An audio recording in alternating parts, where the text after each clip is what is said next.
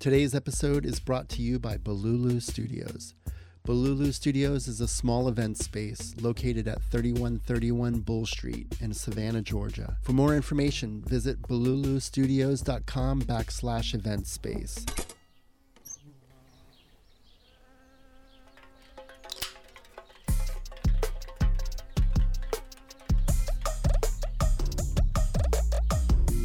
Hi, hello, this is Kevin. Thank you for listening to another episode of The 10 Frame. In this episode, Kelly and I talk with Chase Lanier, an artist and educator currently living in Augusta, Georgia.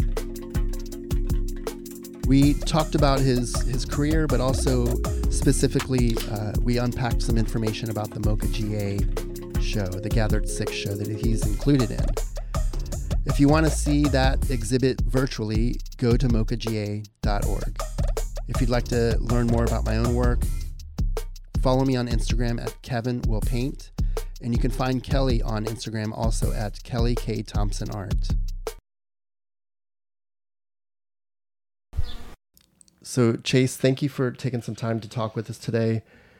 I'm interested in learning more about your work. I met you at the opening of the MOCA GA Gathered VI show, and that's where we're both showing some work. But I wanted to maybe learn a little bit more about your history. Like, where did you grow up? Are you from Georgia? Or can you talk a little bit about your past and maybe how that might influence your work? So I live in Augusta, Georgia, and I was born and raised here. And when I left for college, went off for a few years, and then was gone for the better part of 15 years. And I lived studied in Italy and Mexico, lived in Texas, and then Virginia, where I taught. And then I came back here about 12 years ago. And through the teaching and everything else in retail, and it's all just kind of a constant juggling, I made the decision, 20 years ago to always have a separate job from the art world so that I could continue working on my art the way I needed to work on it. Because I knew that I was never going to really be, in a commercial sense, a successful type artist, someone who's able to turn around art quickly and meet deadlines and have this kind of quantity of work sold. So that's allowed me to continue keeping my art explorations focused on what I kind of want to do with them. I was curious, you mentioned Italy and Mexico. Can you talk a little bit about what you were doing there? Yeah, Italy was through the University of Georgia's Cortona campus there, and so it was a summer abroad, and an opportunity to get out of the United States for a minute, and they'd had a program there for over 20 years at that point, so they were established within the town there, and it was just totally different environment, surrounded by 500 to 600 years worth of artistic history, predominantly European, but just fascinating to be there. And then Mexico is where I did my student teaching. So I was in Guadalajara, Mexico for 4.5 months, being able to teach there and live and travel and such. When you were in Cortona, was that a learning experience for you? I mean, were you studying, or did you have a TA there as well? No, that was undergrad, and it was it was an opportunity to take classes that would count towards my degrees in painting. I did not take art education there.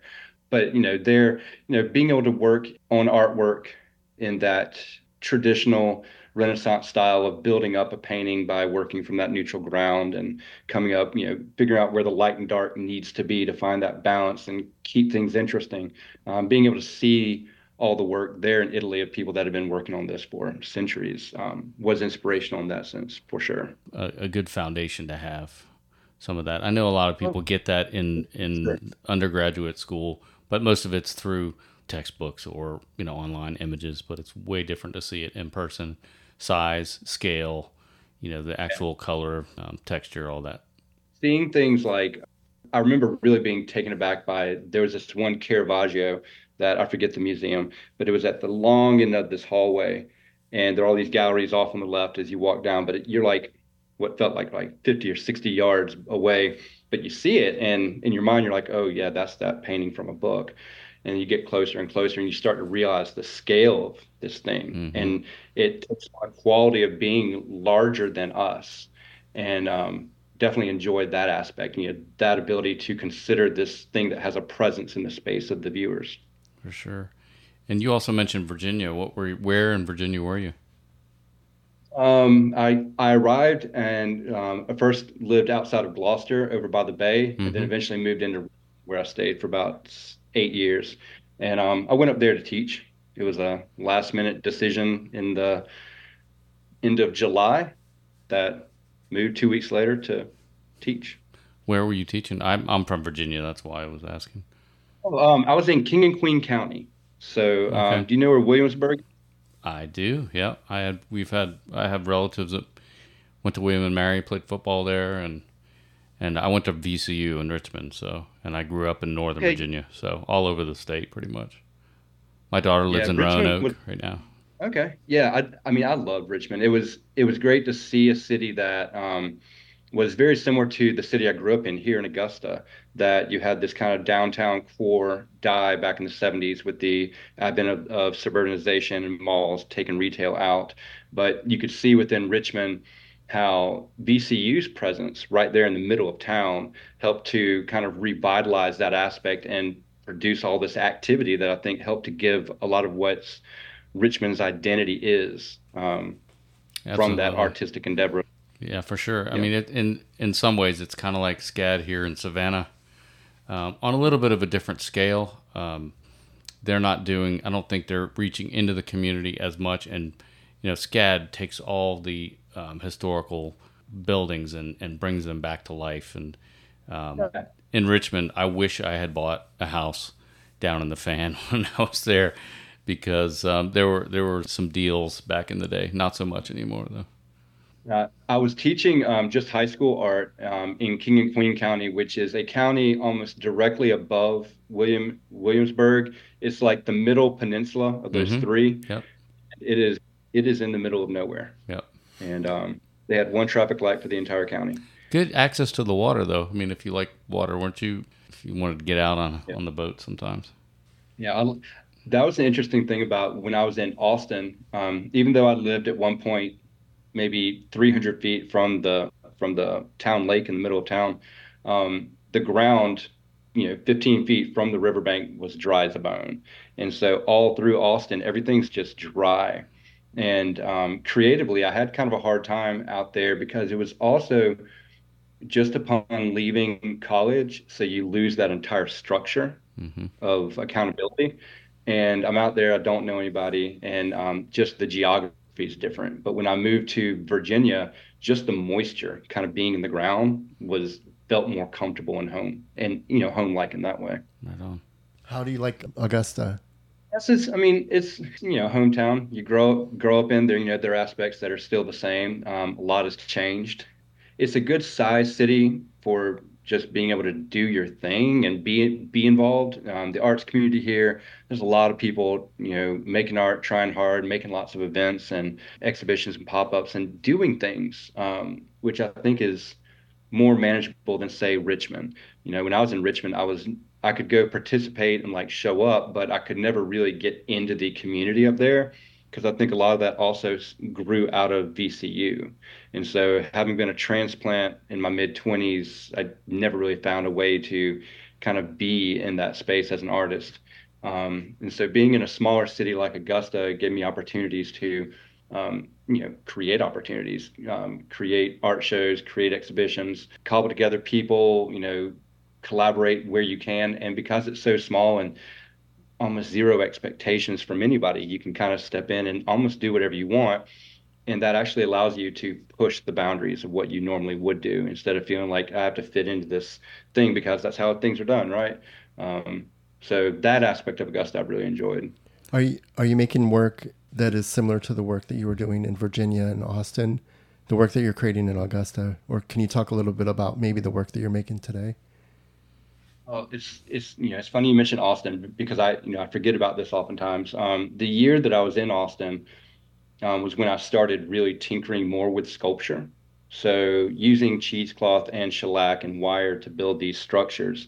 It was a thing that I did then for like a matter of a few months, and then I moved, started teaching, didn't have space, didn't know what to do, got back into painting. And so painting's really what I did for the most part up until about 2016, 17. And that's when I started dabbling into the sculpture. And that, in retrospect, kind of came out of a necessity to see the form of what I want to create rather than creating the two-dimensional illusion of it. Um, but yeah, everything had pretty much been painting for a good 20, 25 years with some small dabbles into sculpture, but nothing that ever really took hold. But And now, things, I still dream of doing another oil painting. I don't know what it will be one day, but there's that thing in the back of my mind. But no, the red and shellac are kind of the main things that I work with now, and using some sort of longer linear thing like brass rod or wooden dowels to help kind of add some structure. And then I use the cheesecloth and the thread to kind of bind and add tension to everything. And then the shellac to kind of fix it all into place. can you talk a little bit about that transition from painting to sculpture? I'm talking also from a personal space where I'm starting to dabble a little bit in sculpture. But when I look at your work, the sculptural work that you're doing now, it seems like a very intentional kind of exploration of texture and surface.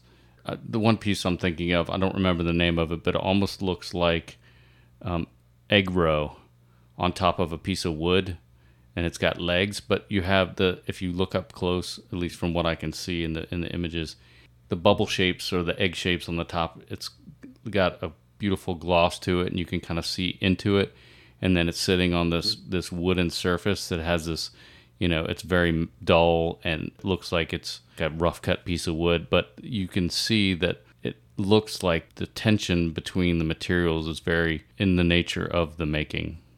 That is it on the head. Yeah, it's so there was the kind of timeline things and that piece. I'll kind of speak to that piece that with the egg row kind of looking pattern on top first, and then I'll kind of go back to that transition out of painting. Yeah, sorry, I didn't mean to jump into the timeline, but that No, piece no, just kind of stuck in my head. And no, that was a really fun piece. I did that about a year and a half ago or so, and I had all these little paintings that I had done 15 years ago. And when I left teaching the first time, I left to get back into painting regularly and make it more of a daily practice. And so I did these like, mandalic pieces. I call them process pieces, just things to help me get the creative juices flowing and get back into color theory and, just everything with that. And so I did these, and I probably did 30 of them or so. I saw those too. But They towards almost the looked like meditations. When I was looking, I was yeah, like, wow, that's so different from the sculptural work that you're doing now. I could see you just kind of sitting there you have all these fine brush strokes. They do remind you of a mandala, but I could see that being a kind of a really a Zen kind of meditational process. yeah, it was interesting getting back into doing art on a regular basis, having taught for the better part of 4 years, and worked on art somewhat, but I was in my 20s and I just didn't have that much of a focus on art. I did it because I wanted to here and there, but those paintings helped me to kind of lock back into this daily practice. And it was a meditation. It was set aside time. And I'd work for 4 or 5 hours every night, and one of those mandalic pieces was part of this like leftover group that I never did anything with. They've been being carried around a box for over a decade, and so I ended up trying to figure out what to do with them. And so I started pounding some nails into them because that was the material I was working with. And one of the nails went a little bit too far through, and it cracked the painting in half.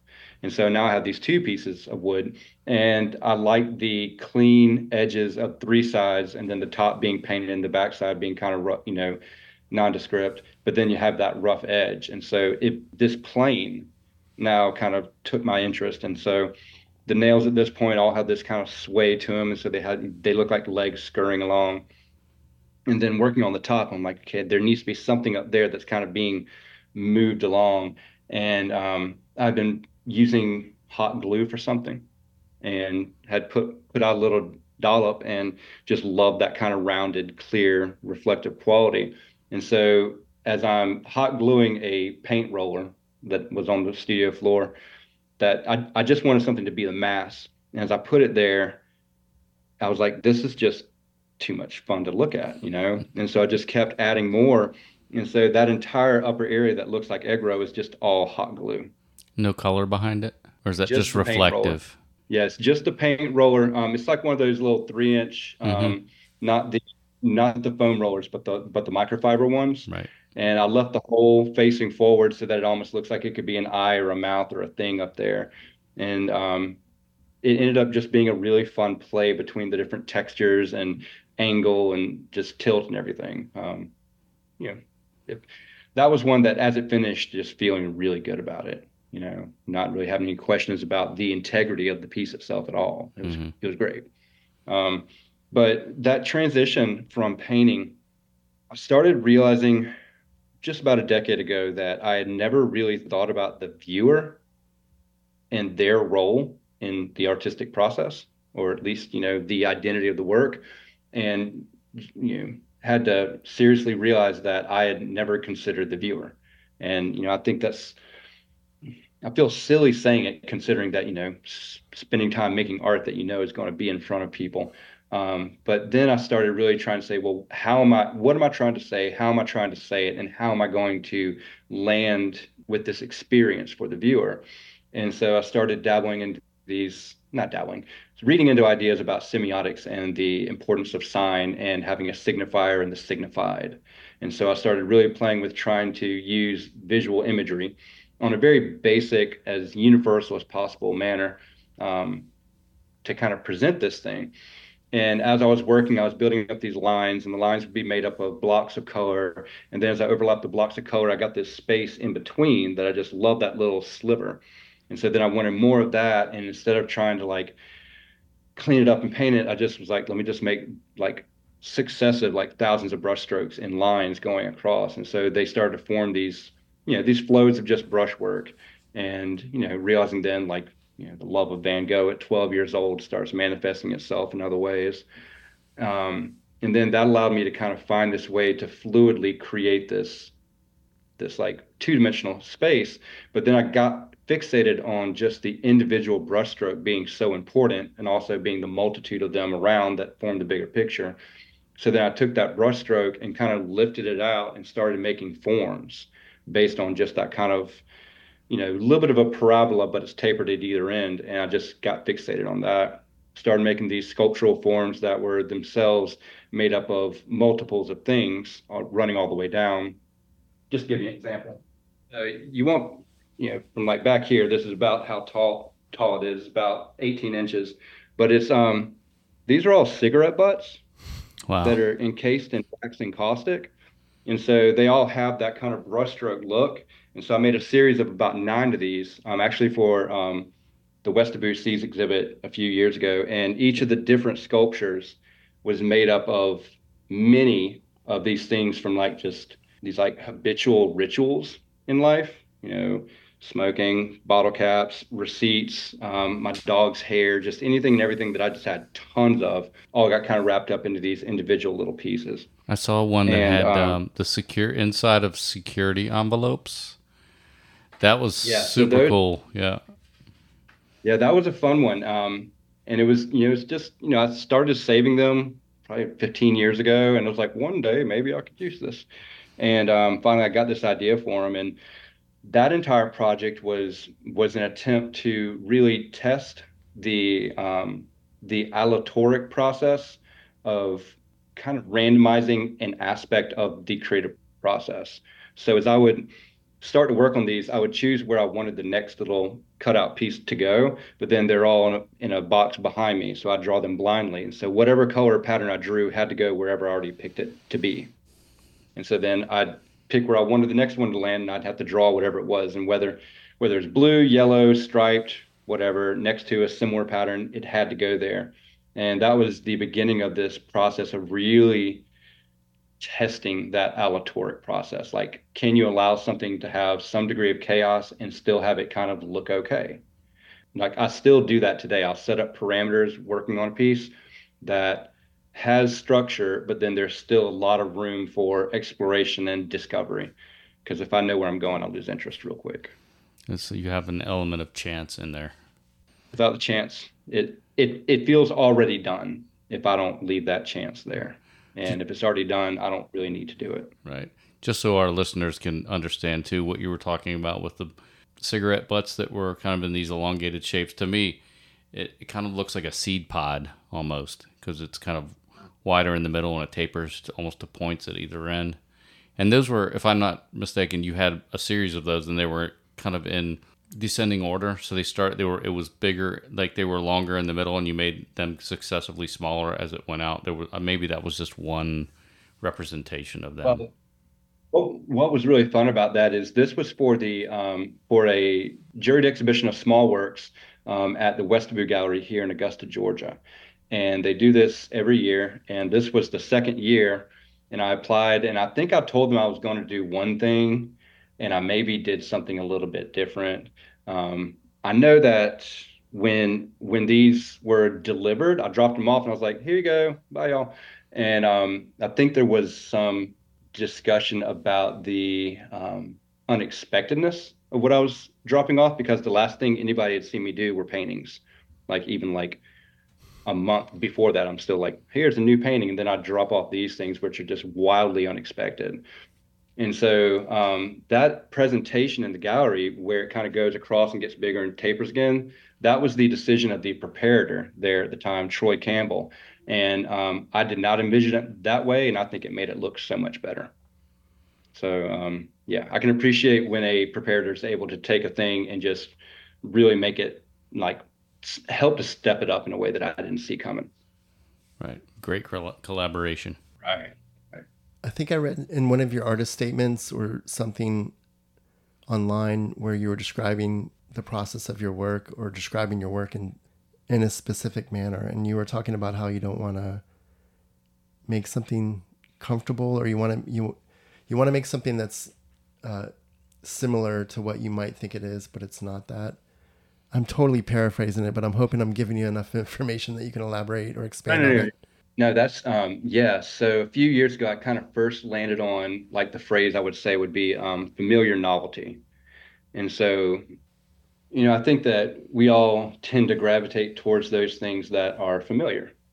That helps it, kind of reinforce this idea that, we are where we need to be. We're around the people we need to be around because things are familiar. But then if everything's always so familiar, there's never anything new happening. And so you can kind of get into this cycle of just being that way. And I think everyone deserves the opportunity to take on more in life. And so presenting this kind of novel aspect where the art itself has a familiarity to it, but you also realize that it's new, like you don't really know it. I think my hope is that novelty is what draws the person in to seek more understanding in this thing. Yeah, that's exactly what I was hoping to hear. It must have been the artist statement at the MOCA show. Every time I have to put one out, I used to, everybody stresses over artist statements. Nobody likes them, I don't think. Know. And I've fought it for a long time. I think the fight that I wanted to put against an artist statement is what probably kept me out of even trying to really get my work out there for years, was just feeling inadequate to put into words these things that I'm trying to use my hands for. And so like most of my artist statements, I just have a Google Doc, and it's just a running Google Doc. And whenever it's time for another, exhibition or show, you just copy the previous one, paste it beneath, and then kind of starting to move things around to, adapt to the newer ideas that I've been developing recently. And so it's I don't know if it's like this for y'all, but it's like, do you ever look at your artist statement and almost feel like you didn't write it, or kind of wonder how you pulled that out of your head? Definitely. I'm getting anxiety right now thinking about artist statements. Yeah, I always look at mine and go, I wish somebody else had written this, because it's not very good. I mean, well, I've had a couple though at times where I'll look at it and I'm like, I think it may even been the MOCA one or one before that, where it's like I read this and I'm like, I think I wrote that.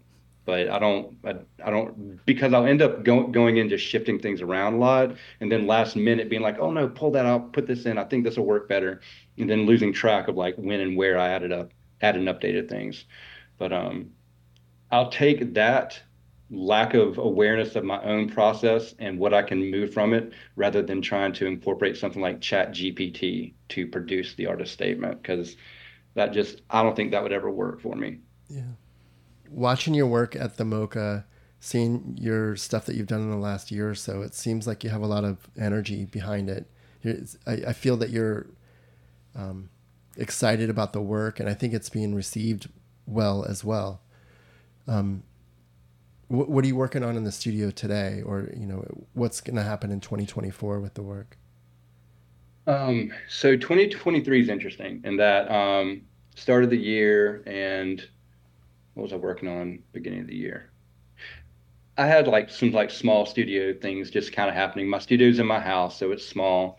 It's just a bedroom, but I'm in my dining room, which I use for my studio as well. And but I got a call in February about a show at Westobou, and so I was selected to be their marquee exhibition for the year. And this was the first time I'd ever had the opportunity to truly create work for like a solo exhibition that someone else asked me to do that I didn't facilitate for myself.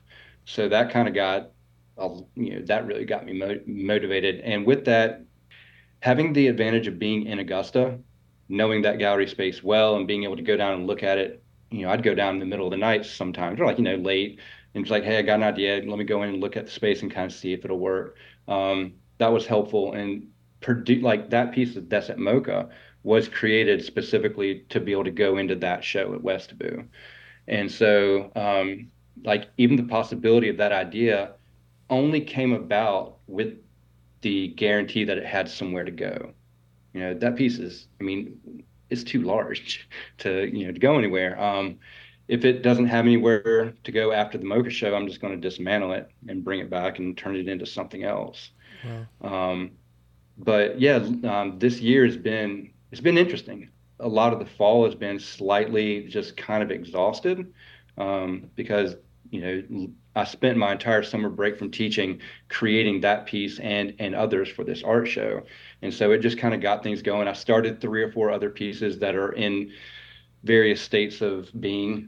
One of them's, you asked what I'm working on right now. This is what I've got lined up that I'm working on right now. Wow, that's cool. And so it's about, what's that? Probably about 6.5 feet from top to bottom. What's the material? And so it's made up of thread. So like all of that is thread.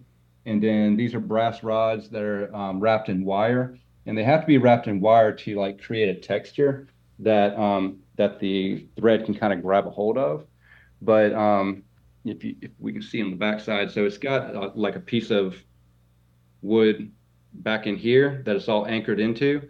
And then as I apply the thread, it's going to create more and more tension. And as it creates that tension, all the brass rods will go from out here to being curved in, so that I'll stop when it's about like this. Yeah. And then it will have all the thread going around. So what you were talking about, Chase, was for the audience is just the form itself looks like a bicycle wheel, I would say, with the spokes expanding from the center part of it, like a 6-foot radius. Yeah, it's got its center point, and then 22. I think it's got like 22 rods coming off of it. Right on. Can we just back up a little bit? I know Kevin's seen the piece at MOCA, but I have not seen it up in person. I just wanted to talk a little bit about that piece. It's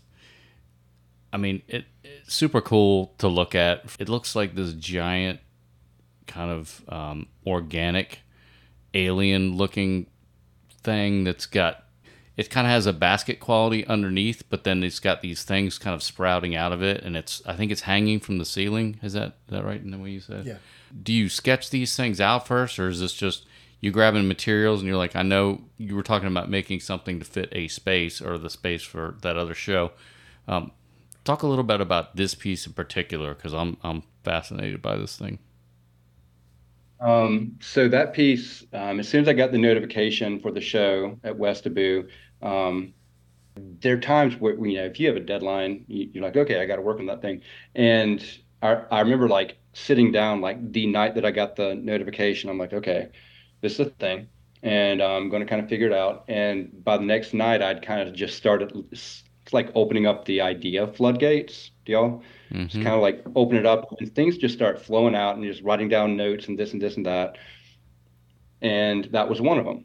And it was just this thing that had like multiple tubes that were all just moving together, that, kind of bound towards one end, but flaring out on the other. And I started to consider the scale and the size, and I was only really limited by the door to go into the building, um, which was at like 55 inches. And so I'm like, well, that's what I got to work with. And so I started working on that, and I sketched it out 5 or 6 times. And through the sketching, I kind of get a sense of like how it's gonna be. And I'd never worked on anything of this scale. The largest I'd ever done of a sculpture was maybe something 3.5, 4 feet across. And so this piece, it ended up being like 8.5 feet in two directions and Oof. 4.5 in another. But as I developed that idea, I try not to delve too soon into what I think a piece is about or what it's supposed to represent or mean. It's more about just this like intrigue with the form itself coming into being. And so entrusting that. And I just kept looking at this one. I'm like, I like it. I want to see what it looks like when it's made. And so I started sourcing materials after planning out like how to make this thing. And I was gonna need a bunch of circles of different sizes and diameters. And I couldn't find a way to source that in an affordable manner. Like I was trying to look at Amazon to find like big steel rings for wreaths and things like that. And I couldn't get the variability that I felt this piece needed. And so I'd actually stopped thinking about it. And I was about 3 weeks, 5 weeks into not working on it. And I'm working in the yard and I'm tearing up some vines and get Virginia creeper. And I kind of make it into this like little wreath type ring thing. And as I look at that, I'm like, oh my God, I got vines everywhere. So Virginia creeper is too soft and loose, but I have a lot of greenbriar. You know about greenbriar, like Mm-hmm. really thick vine that's got the thorns that feel like wasp stings. So I ended up using those. So all the rings in that piece at MOCA, they're all made up of greenbriar vine, and made up about 85 of them, I think, and varying in size from like 6 inches up to about 18, I think. How do you attach the rings or the wreaths together?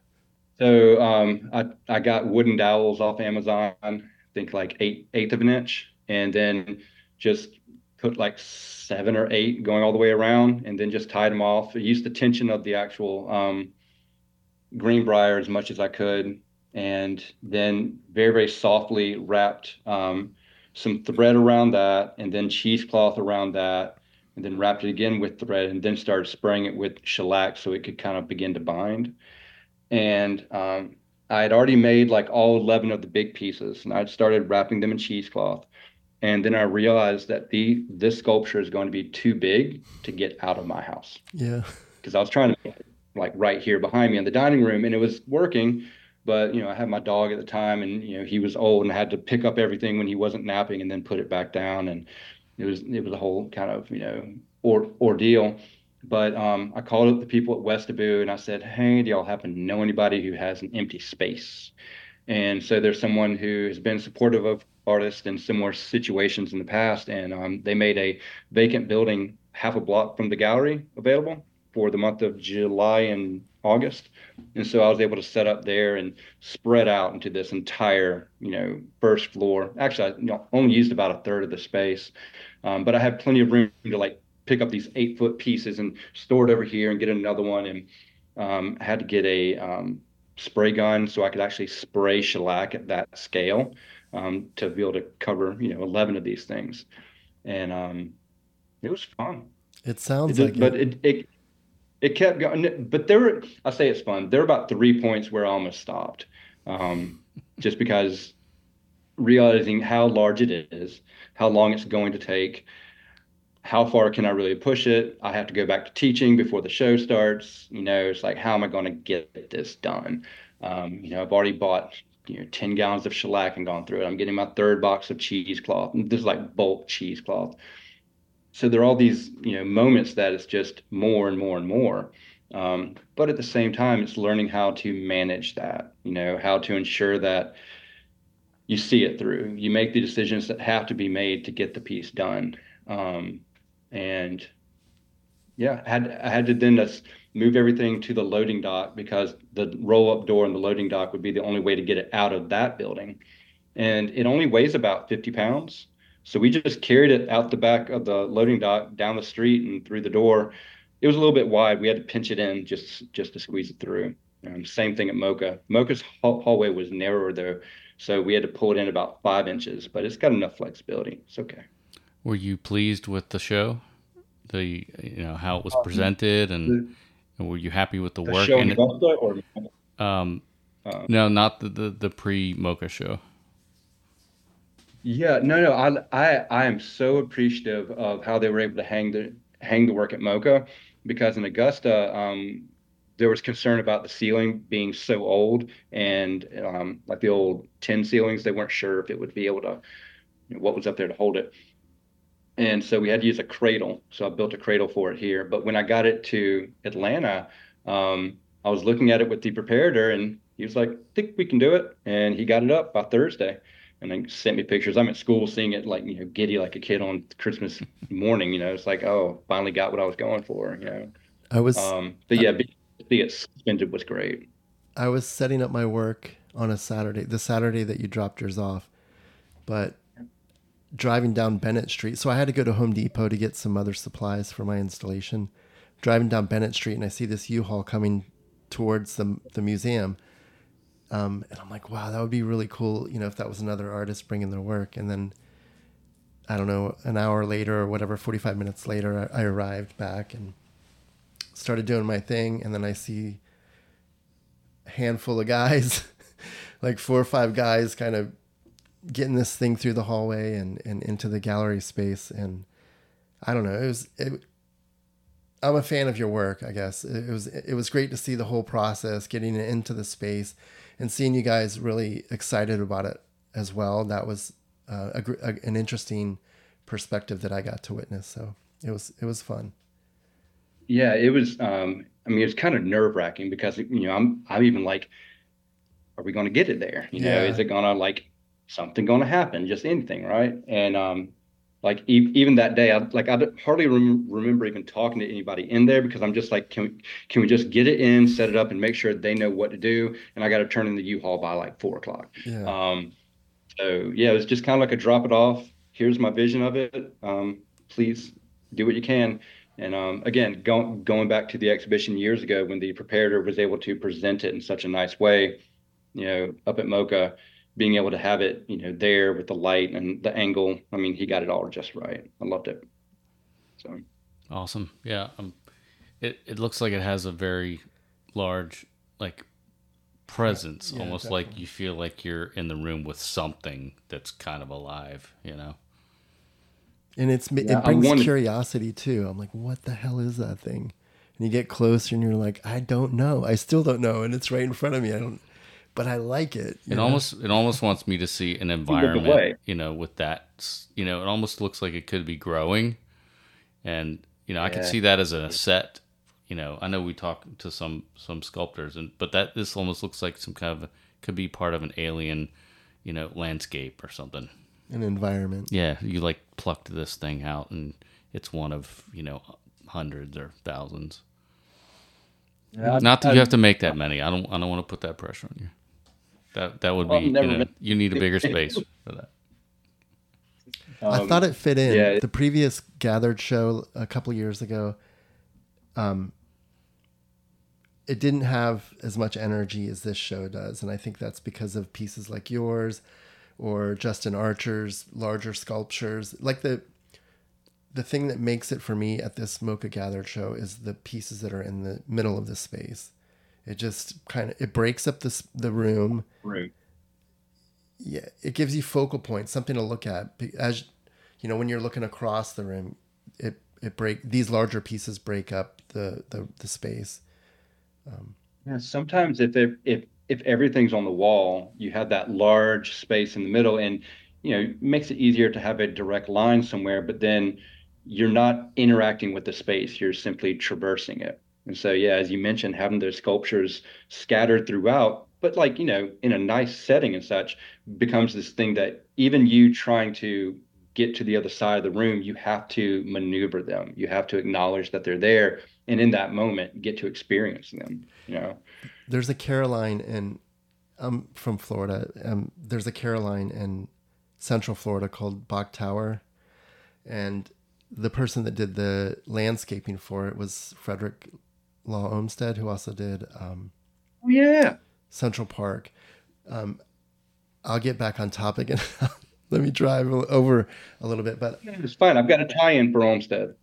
okay.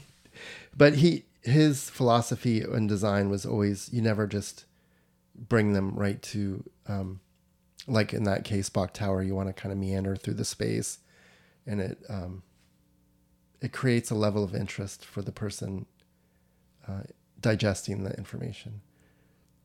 I Probably about a decade ago, I was working on this painting, and it was about 32 inches, and I had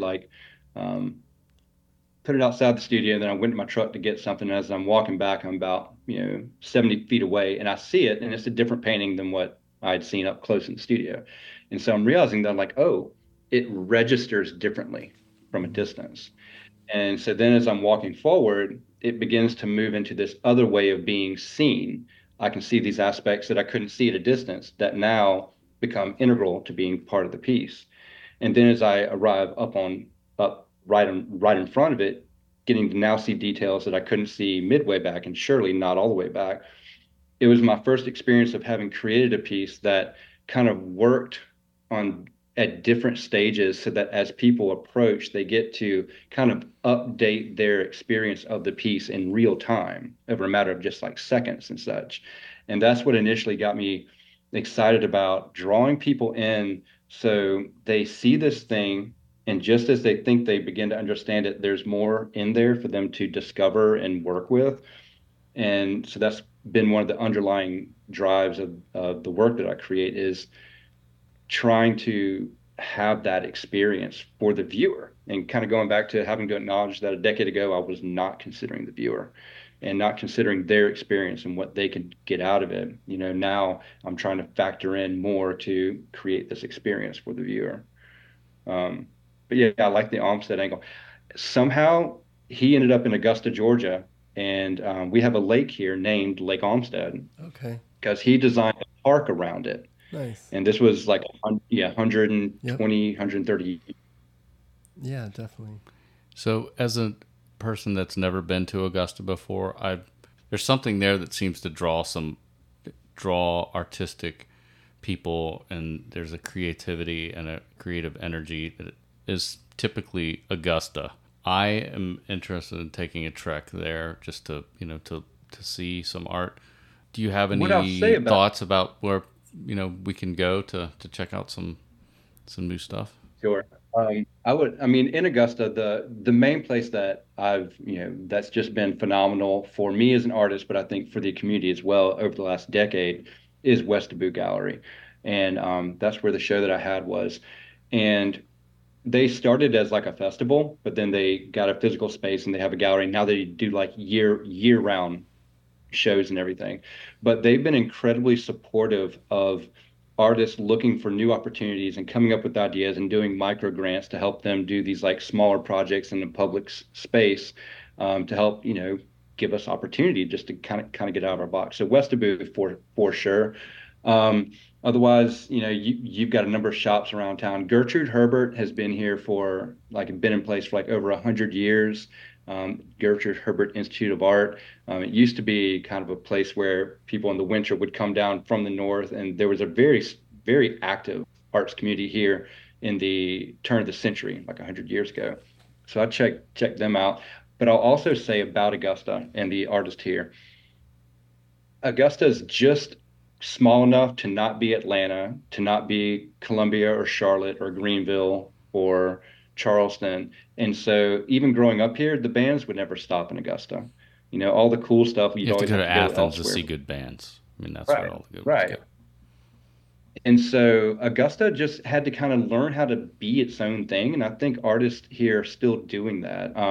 There's not always been a great platform for being able to get your art out there and put it in front of people and have a conversation. And so I think that that's informed a lot of the identity of Augusta artists to kind of have that, tenacity to just figure it out.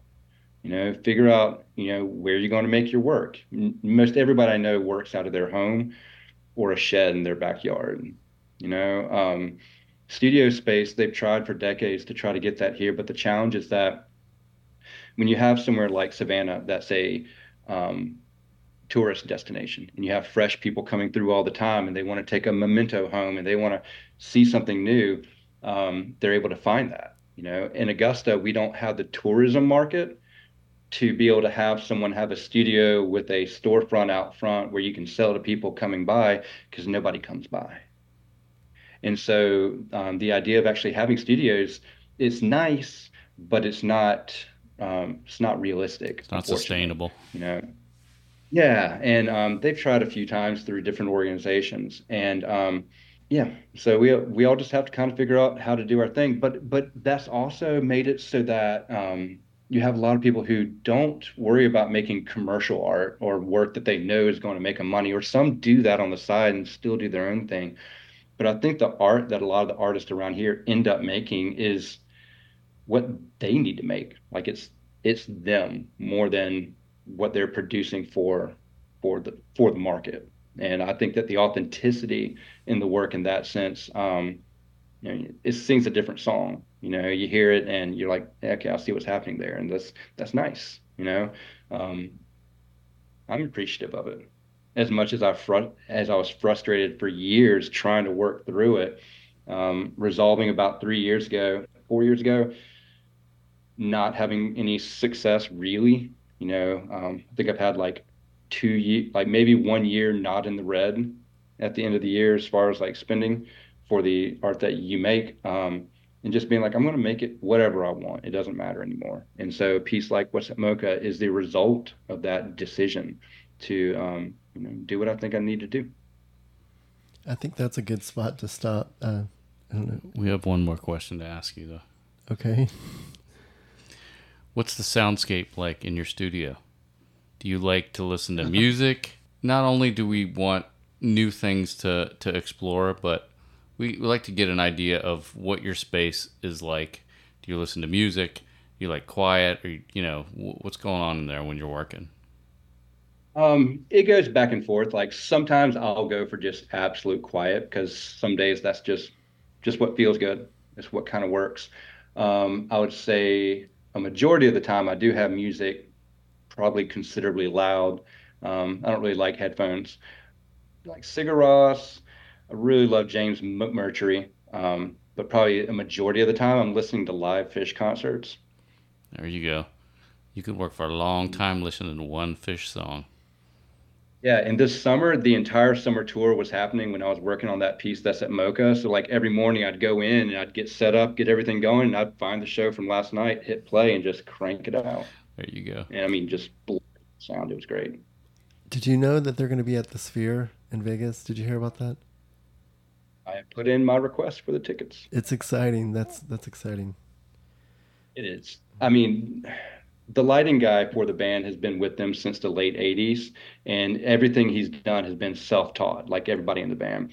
And so when he presents a show, it's just this, it's an exquisite light show.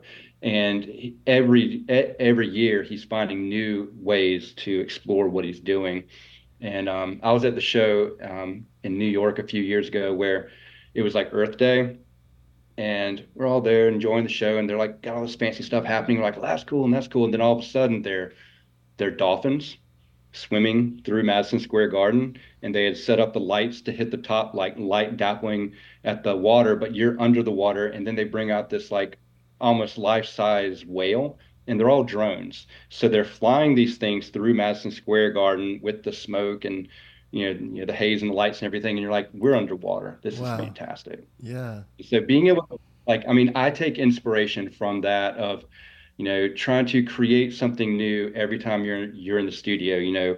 Once like I said earlier, once I know where I'm going, I lost interest. So always trying to find something fresh, find a new angle, introduce a new material, put two new materials intersecting to see what happens. A lot of what happens in the studio is just play. It's just trying this or that and seeing where it goes. And if it's good, factor into something else later and accept how it's going to change then as well. Awesome. Well, we really appreciate your time with us today. And I'm looking forward to seeing your work in person, but also looking forward to seeing what is in 2024 and what new things are coming out of your studio, because I'm a fan for sure. Thank you. I appreciate that. Thank y'all so much for the opportunity to talk. I don't get to do this very often, so it's been fun. All right. Best of luck, Chase. Thank you. All right. Thank you. Take care.